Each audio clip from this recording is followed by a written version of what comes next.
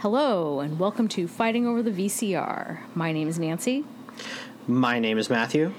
And we like to talk about movies we watched growing up together. This week, we are diving into a couple of fantasy movies that ironically both came out in 1984. Later in the show, I am going to talk about Neverending Story, but Matt's going to get us kicked off with a discussion of The Last Starfighter. Yeah. Last Starfighter. So let me preface this with, I saw this after I saw Star Wars. So I was already kind of in like this I like space movie kind of thing. And one aspect of this movie that's really kind of fun if you're young, I mean, this movie's rated PG, so there's some kind of tense, kind of scary moments, kind of whatnot, but nothing really graphic. Probably the most graphic thing is the main character's little brother and his Playboys. Or aliens getting their arms blown off. Oh, that's minor. So anyway, so I was probably kind of... I think one of the things that really drew me to this movie is, you know, you've got outer space. You've got a guy who's, like, flying a spaceship as a starfighter, so he's, like, shooting guns at... You're shooting his blasters in space and having a space battle. But also, it's about a teenager named Alex, played by Lance Guest, who he lives in a trailer park with his family. They're the managers of the trailer park, and he doesn't have a lot of free time to like hang out with his friends because a lot of times he's doing chores around the trailer park, like helping someone with their electricity so they can watch their soap operas on time, you know, things like that. All he really wants to do is get away. He's trying to apply to a college and get a loan so he can go away to school and start a new life. But he's so obligated to do things around the trailer park that his only real outlet is playing this video game called The Last Starfighter. Well, he ends up beating the game. You know, it's like an arcade box kit kind of thing. And what he doesn't know is that by beating this game, he has now been recruited by an actual, like, alien race to be a starfighter to help them fight a war in outer space. And I think one of the things that's really cool about this is this whole idea of, you know, you could play this video game and then go on this big adventure in real life, which is probably one of the things that made me, as a kid, you know, kind of interested in it. And again, I was already into kind of like Star Wars and stuff like that. So, you know, I gotta say, we had both of these movies. I have a very, very vivid image of this. I'm pretty sure we had these movies back to back on the same dubbed VHS. Maybe. I remember it having like a red tag and us in one of our, I think it was your handwriting on the label. The person who the alien that invented this game, who takes human form, is played by The Music Man. Robert Preston. And unfortunately, this was his last film. He died 4 years after this movie had come out. And like The Music Man, which is where we were introduced to Robert Preston, he's kind of a con artist salesman who invents this game. And in my research, I found out that the writer of the movie had this idea, like, what if there was like this Excalibur kind of thing where instead of pulling the sword out of the stone, you were like the chosen one? Yeah. What if it was all on a video game? And Robert Preston even mentions that. Like, they say to him, like, this is another one of your Excalibur schemes or something like that is actually used in the movie. So, you know, he goes to space to fight, to become this last starfighter, but he's reluctant at first. And then he sees the potential threat on Earth as he's up there and decides to become a starfighter. Well, while he's making that decision, the alien base where they're all at, gets attacked, and all the starfighters that are there are all in the hangar. That's what they blow up, and they're all destroyed. So he then becomes the last starfighter. And he eventually flies up to space, has this epic battle with it. You know, he's got a co-pilot, and it's him in this pretty fancy spaceship that with guns on it, and he eventually wins and is asked at the end of the movie, to stay there and just kind of lead the next group of starfighters, and become like this superhero. And, he's leaving behind a girlfriend, his trailer park girlfriend, which sounds like she's trashy, but she's pretty, very nice. He returns to Earth, grabs her, they go back up into space and live happily ever after. Pretty simple movie. I think that one of the things that is kind of a challenge in this movie, especially now, but it is like if you watch it now you're like, oh my god, this is terrible, but in 1984 it was pretty impressive, is the computer graphics. Because basically, and this is kind of how I equated it, George Lucas in all the Star Wars movies used actually filmed models, and then put them on a blue screen for the space and everything like that. And so use kind of a stop motion and, actual motion kind of thing to do all the flying.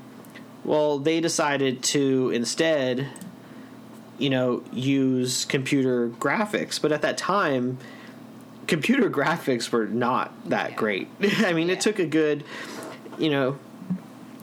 almost 10 years to get to, where you were with doing the dinosaurs in Jurassic Park, and a few years less to do Terminator 2, right? Mm-hmm. But to do a space battle, it wasn't really great. So the computer graphics are kind of almost on the level of Tron, I would say. But I don't know. I watched this movie and it's dated. It's not very good.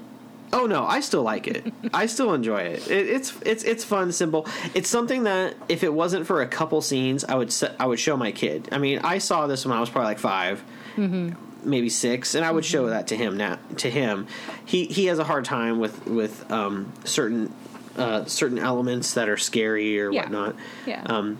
I think at that age, I had already become numb to certain things. Yeah. No, I was definitely, I gotta say, I was way more into watching this movie than I was your movie. So, I think that like the pace of this movie was better. It had some funny elements to it. The whole kind of thing in the movie where he has a clone on Earth to kind of, that was pretty funny.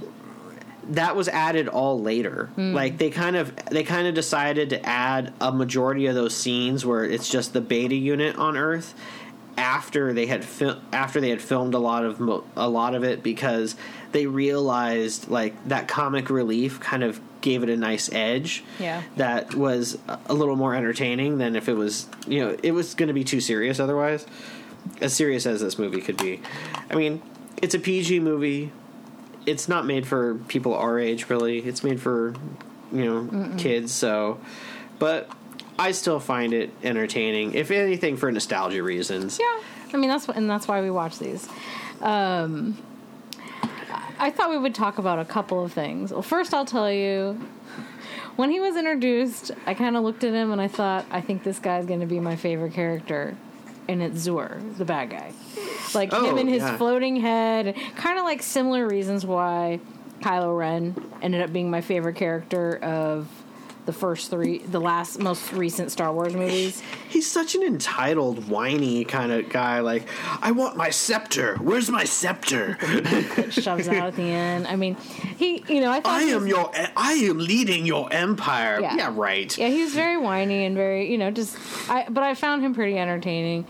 I remembered vividly when he had his little hologram head floating and talking to his dad, saying, "Oh yeah, I caught your spy, and look at what we're going to do to him." I remember that scene. And they melt his brain. Yeah. But I mean, I'm just going to tell you, Matt, I was pretty bored watching this movie today. I could just not be in the mood for fantasy right now. That could be my bigger issue. But I mean, right now it does seem like the time we could use a little fantasy, because reality right now is pretty scary. Yeah. So, but This movie to me just felt so much like a copy of Star Wars in so many ways, so I was having a hard time really wanting to get into it. And you've got the Robert Preston character who's like Obi-Wan, like, you should fight the Empire, you know, you should become a Jedi, that kind of thing. Well, and he's so much like Luke. Yeah, Alex he doesn't work on a farm. Come on, he's not on a farm. Yeah. I mean, I was kind of pulled out of the movie a lot while I was watching. I was kind of distracted, and I just really couldn't get into it. But the thing I thought would be fun to talk about would be our early experience with video games, because this movie, the engine, like you said, for him to be selected was all around this one video game they had at the trailer park. And I don't know if you remember this or not. You may not. You may have been too young. But do you remember some of our first exposure to table video games? There was a racquetball club that Mom and Dad used to go to, and we would go with them. I remember. And I think in Castro Valley. Yep. Like there was a Pac-Man game. I think there was a Centipede game. There may have been a couple other ones, but we are a straight. I had a TMI. Uh-oh. But there was a time, like, you know, we would go to that racquetball club, and I remember playing like tag with our family friends that also had a membership there, and their kids like playing tag. But there was one time where I went, and maybe Dad just took me, but our family friend, they were there, and that was my first experience with what a sauna was like. Oh, weird. Okay, yeah. Were you re-traumatized? No, okay. No. It was very civilized. Okay. It wasn't. But that's what my memories of that racquetball club are running around and playing tag and getting lost at the racquetball club and going into the sauna for some bizarre. Right. Mainly because Dad was there, and it's like he can't leave me outside. You know, it was weird. Oh, okay. But everything was very PG and civilized, but it was hot because it was a sauna. I was worried where this was going, so I'm glad that it didn't get to a well, place. remember this is kind of a time capsule, and you brought it up, so thanks. There was nothing traumatizing about that story. Okay. I'm totally fine. I'm okay. I'm totally fine. So in addition to these 2 or 3 games that we played at the racquetball club, Pac-Man, Centipede, and I don't know if there was another one, but we were also early adapters of Atari 2600, and we had various games on the cartridges, but we also had like these. You remember the cool like chips that we had on like the pirated master cartridge that we were using? I got to tell you. Go ahead. I just this past week or the week before finished watching an interesting special called High Score on Netflix, and it's a 6-part mini documentary about the early ages of arcade and home video games. And I looked up that cartridge with the chips on it, and I just emailed Dad today asking him where we got that. I don't know where we got it from. And so I asked him so he can verify, like, did one of our uncles give it to us? Did he buy it on the black market? You know, how did we get it? But yeah, it was pirated games, and I looked it up online, found a picture of it, sent it to him, said, where did we get this? He has not responded back yet. But yeah, it was a thing that lots of people had. But I know where you're going with this. And we actually had a game that was similar to this that we played on the computer. Like, remember how we had like the Atari 2600, and then we had the one that would look like a computer that had the tape deck that was how we saved files? Do you remember that? Are you talking about the compact computer with a 5-inch screen? Because that was where we played King's Quest. No. That was King's Quest. No, we also had, and I remember, like, you practiced actually doing, like, programming on it for a little while. Yeah. You did. Wow. And anyway, it had, like, a keyboard, but it had a slot for cartridges on it, and we had a game that was a flight simulator in space, and you'd shoot stuff like other ships and everything. I remember playing it all the time, and it reminded me a lot of this movie. Well, it turns out when I was doing my research, they tried to make an actual video game of Last Starfighter. Like, tried to take, like, it wasn't going to be like the one in the movie, because the one in the movie was all fake. You know, it was all movie effects and not actual video game effects. They tried to put it out, but they couldn't figure out how to get the licensing right, like who owned the name Last Starfighter or anything. So it didn't really go anywhere. But they kind of made it with other names, you know, with like different names for Atari 2600 and a couple other systems, probably Commodore 64 or whatever.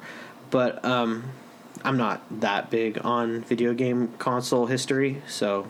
But yeah, it does. The video game aspect is cool, and the whole kind of, you know, sword in the stone aspect, I think, of the story is really one of those things that gravitated me towards it, because I'm sure I was playing that game, you know, at home on that little computer where I'm flying through space, hoping I can get a high score, and like some alien would come and bring me, you know, come down and take me to some other planet so I could save the universe or the galaxy or whatever. So I mean, that'd been fun, right? Yeah. So I want to talk about some of our favorite games that we used to play, because I probably have about 4 or 5 that I remember really enjoying. So, like, I really liked Q*bert, you know, Pac-Man or Miss Pac-Man. Those were great. Breakout was probably my favorite game. I remember you playing Breakout. I love quite often. Breakout. We liked the bowling game. I always thought that was pretty fun. I mean, the graphics are ridiculously silly, but I liked bowling. Frogger.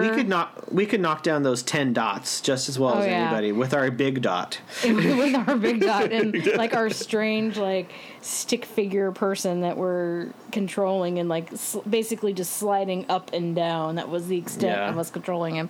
I wasn't as much of like a Donkey Kong person. Pitfall. I liked Pitfall. And Frogger. I don't know if you heard me say Frogger. I can't think of too many other ones, but those I remember. Do you remember High Rotation? Do you remember Adventure? Where Adventure was basically what became like the precursor to what would become The Legend of Zelda. Oh. Where you actually went like up and down doorways to screens, and the screen would move, and there was like a dragon, and you like got like you were a cursor, and then your cursor would get like an arrow, and that would be your sword thing to kill the dragon, and you went to a castle, and it would change colors, and you'd have to get to like the black castle and then get to the red castle, and that was on the 2600, and I remember playing that game a lot and being into that game. I wasn't as much into Space Invaders as Grandpa was. Grandpa was into Space Invaders to the point where he almost got carpal tunnel. Yep. I liked Space Invaders too. I remember playing Frogger a lot. Oh yeah, Frogger. The problem with that like pirated chip thing that we had was the prongs would get bent and then it wouldn't work really well. Yep. And that's where I actually learned the whole blow on it kind of thing on the cartridge before Nintendo was doing it, which Nintendo says doesn't really do anything. But anyway, yeah, that was how we grew up with video games. And then I bought myself a Nintendo. After it was like kind of big, it was more, I think it was probably like 1987 or 1988 when I finally got a Nintendo, to the point where it didn't even come with like the gun or Mario Brothers. Like I had to buy a game to go with it. And then my next gaming console wasn't until the PlayStation 2 came out. I was not as huge into video games. Even on the computer, like there was a few that I would play, but I wasn't like religious about it. Me neither. And of course, I say that now, and I've been playing my Nintendo Switch with my son for like the last week. That's because okay. he's into it. You know what? There's so many. A lot of people want to diss certain video games, and like I said, I highly recommend that documentary if you like video games. I thought it was pretty neat. High Score? But, High Score. It's on Netflix. Okay. It's a 6-parter. It's kind of in the same vein of that series they had called The Toys That Made Us. Similar vein. It's pretty interesting, but I don't know, good problem solving skills. I mean, obviously Alex Rogan had to have some sort of skill to shoot all those aliens to get, recruited by the Star League to defend the frontier against Zur and the Codat Armada. Did you ever see the documentary King of Kong? Yes, very good. Excellent. That's very good. About the race to break the record, I believe, of Donkey Kong. And then later, like, it was discovered even after that documentary came out, that the guy was cheating. Not the main guy. I think there were opponents he was against that were cheating or something. They were cheating. Yeah. So anyway, but yeah, I mean, The Last Starfighter. I get where you're coming from. It's kind of dated. You gotta be committed. You can't like half-ass this movie. You have to be like, I want to watch The Last Starfighter, and already have some sort of interest in what you're getting into. But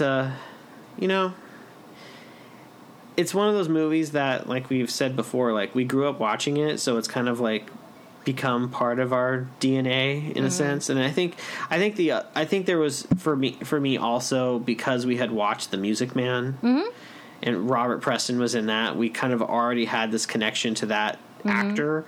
So that probably prompted us to watch it a little more. But it's still fun. I found out they were talking about making a sequel to it like 10 years ago. And the guy who played Zur was going to come back as Zur. Yeah, I mean, because he went out in that escape pod and we never saw him again. So he's still floating out there in space. The idea, I guess, one of the ideas they had for a sequel was to have him come back, and the new Starfighter that would be the one you focused on would be Alex and Maggie's kid, that they have in space, and he's the new Starfighter. But then they also, I guess, talked about the idea of doing that, but as like a reboot, similar kind of thing, but as a reboot. Well, it just never the effects would be better now. And I guess there's also, and because of those same reasons, because of the video game, where no one really knows who owns the rights to it, it just, any attempt to make that movie happen just has become like a legal battle, and they haven't done it. I mean, considering the effects they have now and what they could do with it would be kind of fun if you are dedicated to that story.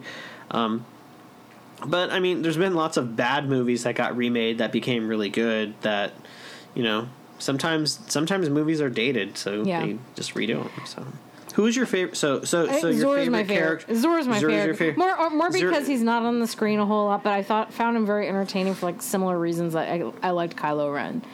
My favorite scene. I don't know. I don't really have a favorite scene.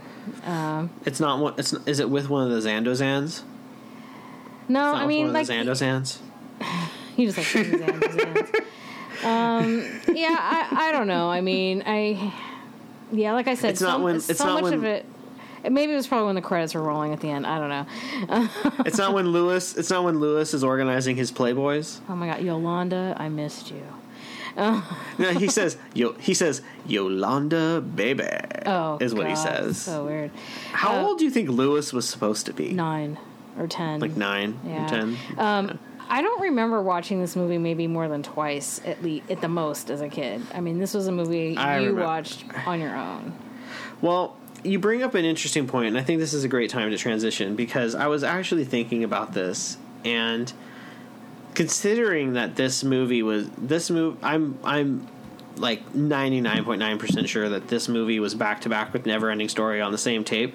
Like, this could have been another movie where we had a full-fledged fight for the VCR, because it would have been like, I don't want to watch this. Oh wait, that movie's starting. I want to fast forward through this. No, play that. I mean, we totally could have had that kind of moment, because after now rewatching The Neverending Boring, man, that movie's hard to get through. It's it rough. was so hard. It's rough. The Never-Ending Story is so hard to watch.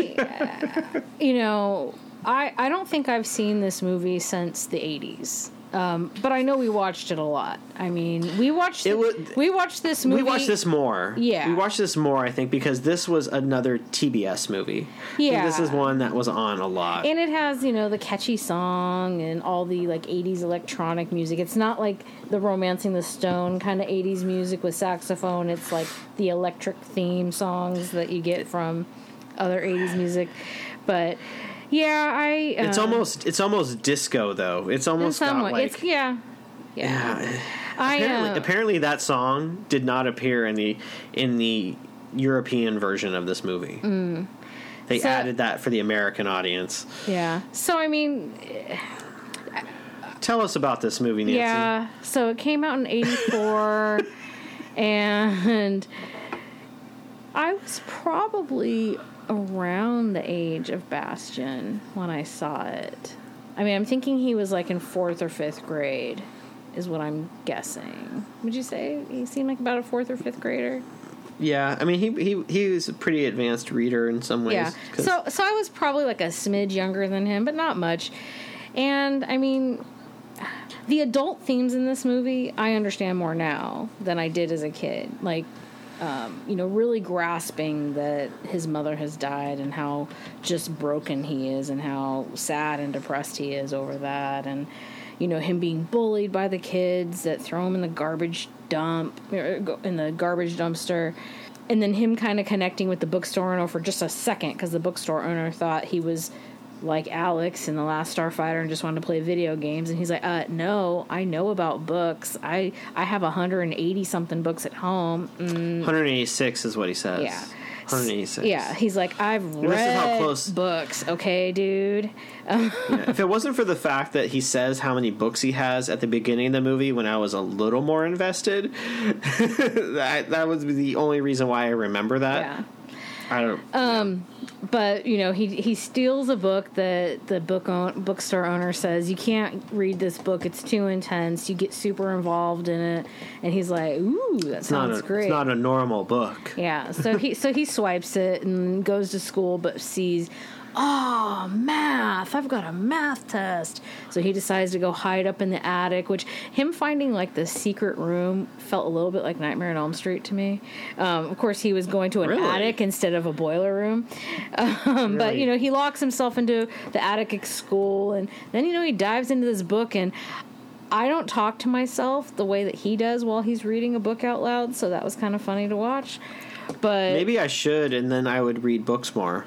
Yeah, but so the story centers around all of these different creatures that live on Fantasia, and they're all very worried because something weird is happening to everywhere, and it's this big nothing that's sweeping the land. And Matthew, the nothing is like COVID, where it is just everywhere. You can't see it, and it'll kill you. I don't know if it is as rampant as COVID, but I don't know. I don't know if I agree with your connection. It's okay. There, but I'm also not going to debate you on it. It's okay. But I mean, the creatures in this are all kind of weird. I probably thought they were more interesting when I was younger, but I'm just not super into them now. Eventually, enough of them gather and try to see the Empress, but, the guy, her spokesperson, her PR person comes out instead and says, nope, she's not doing well, she's dying, and we need a Plains Warrior guy to come, and here comes 11-year-old Atreyu, who they don't believe in buttons in his culture because his shirt is, open the whole time. He doesn't have buttons to close his shirt. So that's Atreyu. They're like, we didn't want a kid. We want the warrior. He's like, no, I'm the warrior. And if you don't want me, I'll just go out and hunt some purple buffalo. So you decide. And they're like, no, you're fine. You can do it. And he and his horse, Artax, go on the adventure, but then they quickly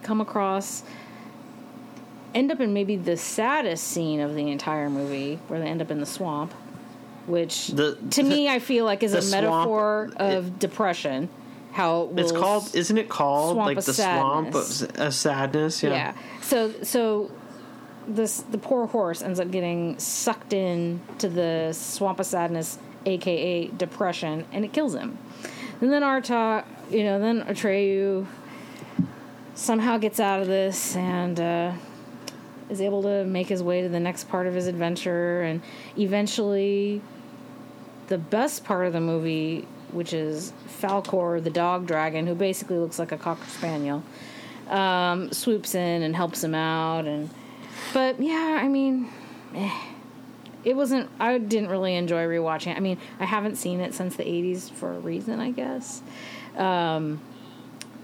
Even, and then the weird thing that happens throughout the movie is that Bastian, the human kid, ends up integrating into the book, and then it turns out at the very, very end, after so much of the Fantasia world has been wiped out because of the Nothing, Atreyu is with the Empress, and she's like, well, I need a new name, dude, and we need a human child to say it. And he's like, I don't know, human child? How the hell am I supposed to find a human child now? I've been all over Fantasia. I've flown on my dog dragon. Where am I supposed to get a human child? And then she's like, he's been with us all along. It's his story, too. And then everyone's like, what? What's going on? And then Bastian gets to finally scream out his mom's name. He wants to give the Empress his mom's name. And I'll tell you, I don't know if you remember this, I never understood what the hell he was saying when we were kids. Nope. It wasn't until closed captioning for, and which I did today. And backup research online, yes. Which I did both of those today, and her name is this wacky-ass hippie name, Moonchild. And, okay, great. Moonchild it is. All right, the Empress is Moonchild. The Empress and Bastian end up with like a tiny little speck of sand of Fantasia left in their hands, and he's able to make whatever wishes he wants, and his first wish is to be like Atreyu and fly through all of Fantasia on Falkor, to go across like all the different green screen scenes. And then his second wish is to confront the three bullies, and then he just keeps flying around, and that's it. That's the end. And it's like, okay, great. I don't think, yeah. I'm not into it anymore. I've outgrown this movie fully. All the creatures in it are just very weird to me. Like, I don't know. I don't think this movie has any kind of connection to like the Muppets, right? No. Yeah. No. So the puppets are very, very different, and like the makeup's very different. But it's just here. Yeah, I was not into rewatching this. I never really was into watching this movie. Like, I saw it because it was on, but I don't remember ever really liking it. I remember the best thing was, like, the Gamark, the dog that, like, the wolf that was, like, hunting them, which is the scariest part of the whole movie. Yes. I kind of wish the whole movie was about that dog trying to kill Atreyu. But, there's some dark shit in this movie that is weird and interesting. I mean, in like, if you want to watch a movie that has some darkness in it that is still kind of cheesy but slightly more watchable, watch Labyrinth. Watch something. Yeah, I mean, something like that. Don't watch this movie. The thing that kind of disturbed me, other than the fact that this movie was not great and did not hold up, even though it has a huge following. I mean, there's bands named after characters in it and shit. But they made 2 sequels to this movie. And I think it was more just a vehicle to have more Falkor, honestly. Well, Falkor is the best. I mean, let's be honest. And then also, apparently this movie's based on a book, a German book that came out in like 1978, maybe. And the movie only covers the first half of that book. And I'm like, What? Wait, so do they like skip a whole bunch and then skip to the end where he gives her name and then he gets to have all his wishes? Or he gives her name and that's the middle of the book. I don't know. I mean, not like I would read it, but yeah, I mean, that just freaking disturbed me. So yeah, I was just like, I can't believe that this was a book in the first place. I mean, it makes sense because it's, I don't know, to only do half the book, then make sequels to it, and I have zero desire. Like, I had tons of desire to rewatch Terminator movies or Mad Max movies to, like, really kind of get the full story on that. I don't give three shits about watching chapter 2 or 3 of this series of movies.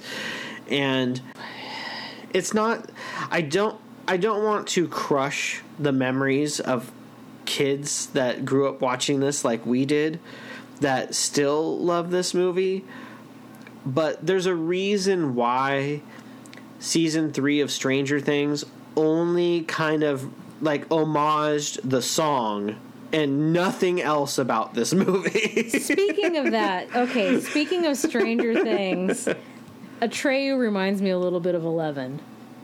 I think they look a little similar. I see that. I mean, he's got kind of feminine features at that age, and I feel like there's a similarity between the two. I mean, not really. Like, I can tell them apart, but there's just something kind of similar about their faces. I will say, to put into context, you know, looking back, if this movie is not as good as it could have been, well, why would I in particular have watched it more than the one time? We have to remember the options of things to watch back then was really limited. I mean, in the end, it's not like now where there are literally thousands of movie options at our fingertips at any given time nowadays with all the different streaming options. It's just limitless, really. Back then, I mean, especially if we got this movie, let's just say, for argument's sake, 85, we had maybe 30 movies at that point? Maybe. I doubt we had that many. I mean, this was in that like first lot of movies we ever got on on tape. Yeah. I mean, so it was obvious why these would be in heavy rotation at that age. Yeah. Because we didn't have like you mentioned, we did not have the options like we do now. I mean, my son can sit there and watch a whole television series now in a day, get bored of it, and then want a new one the next day, whereas we had to wait every week for episodes of a television series and couldn't watch a whole series in a matter of a couple weeks like you can now. I mean, you bring up a very, very good point that things are so, and it's just like music, things are so oversaturated right now that what ends up being good tends to be just what's trendy. Yeah. Whereas when we were kids, we didn't have a lot of options. So you kind of gravitated towards whatever those options were. Yeah. So, which, is why some of the picks that we have are slightly obscure. Yeah. They're what we grew up with, and in some ways, we had some more options than other kids we knew growing up. I mean, there's lots of kids who weren't allowed to watch TV or didn't have cable or a VCR or didn't have 3 movie theaters around them to go and walk to the movies. Yep. So we had a lot more options. In a lot of ways, we are fortunate for that, but And I think some of those options don't live the test of time. No, I mean, I think both you and I mean, you say it almost every episode how you'll rewatch a movie over and over again if it happens to be on. You'll land on it and watch it. I mean, we both have that personality type where something that's really familiar becomes kind of like comfort food. And I think back then, not having tons and tons of options, it's like, well, let me just throw this in again. Why not? You just get very familiar with it, and it's like, well, okay. And especially with a movie that has some suspense to it, when you know what's going to happen, it's not as intense and scary, so you can feel a little safer, like, oh, okay, they're going to be okay. Atreyu going to kill the dog. Or, you just kind of, you're not as panicked about it as you would be like on a first viewing or whatever. But I can't believe you spoiled that Atreyu kills the dog. I can't believe you just spoiled that. Matt, this movie came out 36 years ago, so not worried about it. I'm kidding. Yeah. You're not going to spoil that Morla was a giant turtle, are you? It's funny because again, I haven't seen this movie in over 30 years, and while watching it, and they're like, "Oh, we're going to Shell Mountain," I'm like, "That's a turtle."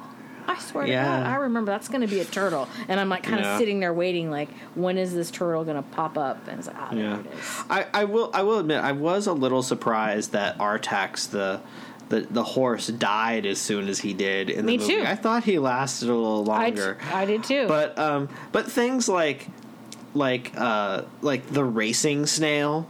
Like, I can't wait for a snail. Oh, don't worry, he's a racing snail. I was like, that is something a 5-year-old would come up with. He's a racing snail. Well, the actor who plays the guy in the top hat, who I believe is on the racing snail, was he in the like Charlie and the Chocolate Factory movies as the Oompa Loompas? Yeah, I don't know if that guy. I don't know if the actor who played the Neverending Story snail guy was in Willy Wonka or not, but it is completely unimportant. Yeah. But yeah, I mean, we picked these movies because they really were kind of early in our they were kind of like foundation movies for us. Definitely. Not foundation like necessarily Academy Award-winning films or anything like that, but we did watch them a lot, and early on, and I think it was for that reason we just didn't have tons and tons of variety at the time, so they just kind of gotten some high rotation, and why not? But I'm not in the mood to rewatch this again ever. And I mean, it's. Like I said, I think the idea of Bastian dealing with his mother having passed away and really escaping into books. I mean, I appreciate that, and I appreciate the idea of the nothing being this like just this, and because that could be depression too. The nothing can be just overpowering depression that will just wipe you out. Well, and I think you bring up this is something that I thought about too. Like, man, for a kid, you want to focus on the fantasy aspect of this movie, but like as adults rewatching it, I almost wish that like they would deal with the whole like loss of his mom and like the relationship he has with his dad. Another thing that was very bizarre and totally odd that I noticed was, did you notice the drink that his dad made at breakfast at the beginning of the movie? Mm-hmm. It was basically raw eggs in a blender turned into a drink. I thought it was orange juice. No, it was eggs in the blender that he blended, put in a glass, and was drinking it. And I was like, is that a thing? Is that a thing? That just sounds gross. I mean, I know you can add eggs or egg whites to like protein shakes and things like that, but I don't think you would just whip up eggs in a blender and drink them. I could have sworn it was orange juice in a pitcher that he poured in the blender, but I could be wrong. But I know he put an egg in there, so that from that point on, I was like, Gerald McRaney. Yeah, Major Dad. So the opening with Bastian and his dad, it did remind me a little bit of Cloak and Dagger, where it's just the two, because I think Henry Thomas his character was maybe just a little older than this kid. Bastian, yeah, a little bit. Maybe I don't know. We could. I think the girl. I think we could get away with saying they're about the same age. Yeah, but I mean, so that similar kind of setup where a dad and his son are left behind after the mom passes away, and how they get through it. But Neverending Story. I don't need to watch it again. No. And I don't think this is a movie that like your son is ever going to be interested in watching. He not right now, only because there is some darkness in this movie that is like, what the hell? But no, I wouldn't. he could watch it, but he'd probably get freaked out by a few things. And I mean, he loves dinosaurs and gets freaked out by parts of Jurassic Park, which are clearly, the T-Rex could be scary, but he loves dinosaurs. So I was thinking like he'd totally be into that. Well, this is really kind of a strange comment, but none of the puppets or none of the creatures, they were all really ugly. If that makes any sense, like there was just kind of there was no attractive of interesting characters that you were like, oh, they're cute. Well, there was just kind of like a weird. They were all just weird and I can't put it any other way. There was just ugly, like they would never make like a plush toy out of any of the Neverending Story characters. I mean, except for Falkor. I'm sure there's Falkor plushes out there online. Let me big asterisk. With the exception of Falkor, all the other characters were just kind of. I mean, that's why it was an extra bummer that Artax died so early, because it was like he's this beautiful white horse, and he looks like a horse. He's like normal looking. He's not like some weird horse with like that's purple or anything. Yeah. I don't know. I mean, it's a weird observation, but I mean. The last observation I will make, and then we can put this to bed. And then I have one last question for you that will sum up. This movie always kind of tripped me out because there's a scene where you see Bastian throughout the movie, like staring at a book, and he's narrating it. So you hear him talking, right? And he's reading, and he's eating an apple, and he eats the whole apple, like core and everything. And I'm like... I remember as a kid being like, ugh, why would you do that? That's gross. But, I mean, weird. I guess you can. I mean, people do it. But it's like, dude, you ate the whole apple.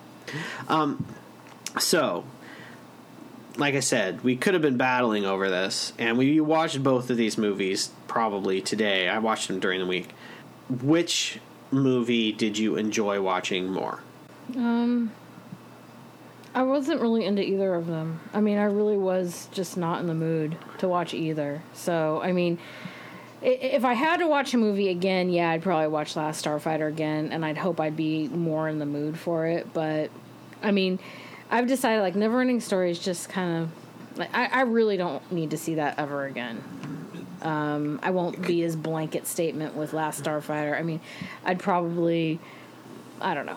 I'd want to watch that maybe in a group, and then a group where everyone has seen it, so we can all kind of talk over it and not have to like pay attention to what's happening. I think it'd be more fun as like a group watch, maybe, but I don't know. So that's my answer. I highly agree. Last Starfighter, much more watchable now than the Neverending Story. Yeah, I think, and on that note, I would just like to say, I'm so glad we can put the Neverending Story to bed, because this was not a movie I wanted to rewatch. I really didn't. I didn't know what to expect. Like I said, we had to get. I think that because of, like you had mentioned, the importance of this movie to our childhood, it was good to rewatch. Mm-hmm. Our mom kept asking us, when are you guys going to watch that movie? She'd bring it up every now and then. It's like, I don't know when we get to it. And that is why I mention this, because I want to apologize to Mom for always having for potentially having this movie on more than we needed to, because it is not very good. And as a parent, I would also like to say I get it now. I understand. I will say one last thing though about this movie, and compare it to another movie we've talked about, a movie that we actually both really love. Mom would put this movie almost in a similar category as Willy Wonka because of the strange things that happen in Willy Wonka. And I think you and I would both get a little defensive about that, because while yes, Willy Wonka got plenty of weird about it, I think we both thought Willy Wonka was so much better. It is way better. Well, yeah. I mean, it is no immensely better. No contest. But there are definitely some strange things about Willy Wonka, especially the boat ride. I think, and maybe that's where Mom would kind of connect Neverending Story. I think she connected it with the Oompa Loompas too. Probably. I mean, and I can confirm that the top hat guy at the beginning of the movie that rode the snail did play all the Oompa Loompas in Charlie and the Chocolate Factory. With Johnny Depp? Yes. His name is Deep Roy. And, so yeah. My favorite character, I'm going to just say then my favorite character is the bat that the creature at the beginning rode, because the bat had no dialogue and he just hung upside down the whole movie, which is well, Falcor is my favorite character. Yeah, Falcor is great. I'm not Falcor. So it's definitely Falcor. So our listeners need to know we had a Cocker Spaniel growing up, and I swear to God, Falcor reminds me of our dog. In some ways, I'm sure their faces. His face is such a Cocker Spaniel face, and his little ears are the same. Yes. Similar. And his like snout is almost like a mustache. He kind of is like yeah. So anyway, Anyways. All right. The torture's almost over. Yeah. So I want to thank all of our listeners I hope you were entertained listening to us talk about these movies. I want to thank you all, and don't forget to follow us online and, send us messages, chat about the movies, tell us how much you actually think that Never Ending Story is the meaning of your life, and how you want to have Atreus babies, whatever. But anyway, my name is Matthew. My name is Nancy. This has been Fighting Over the VCR. Thank you for listening. Thank you.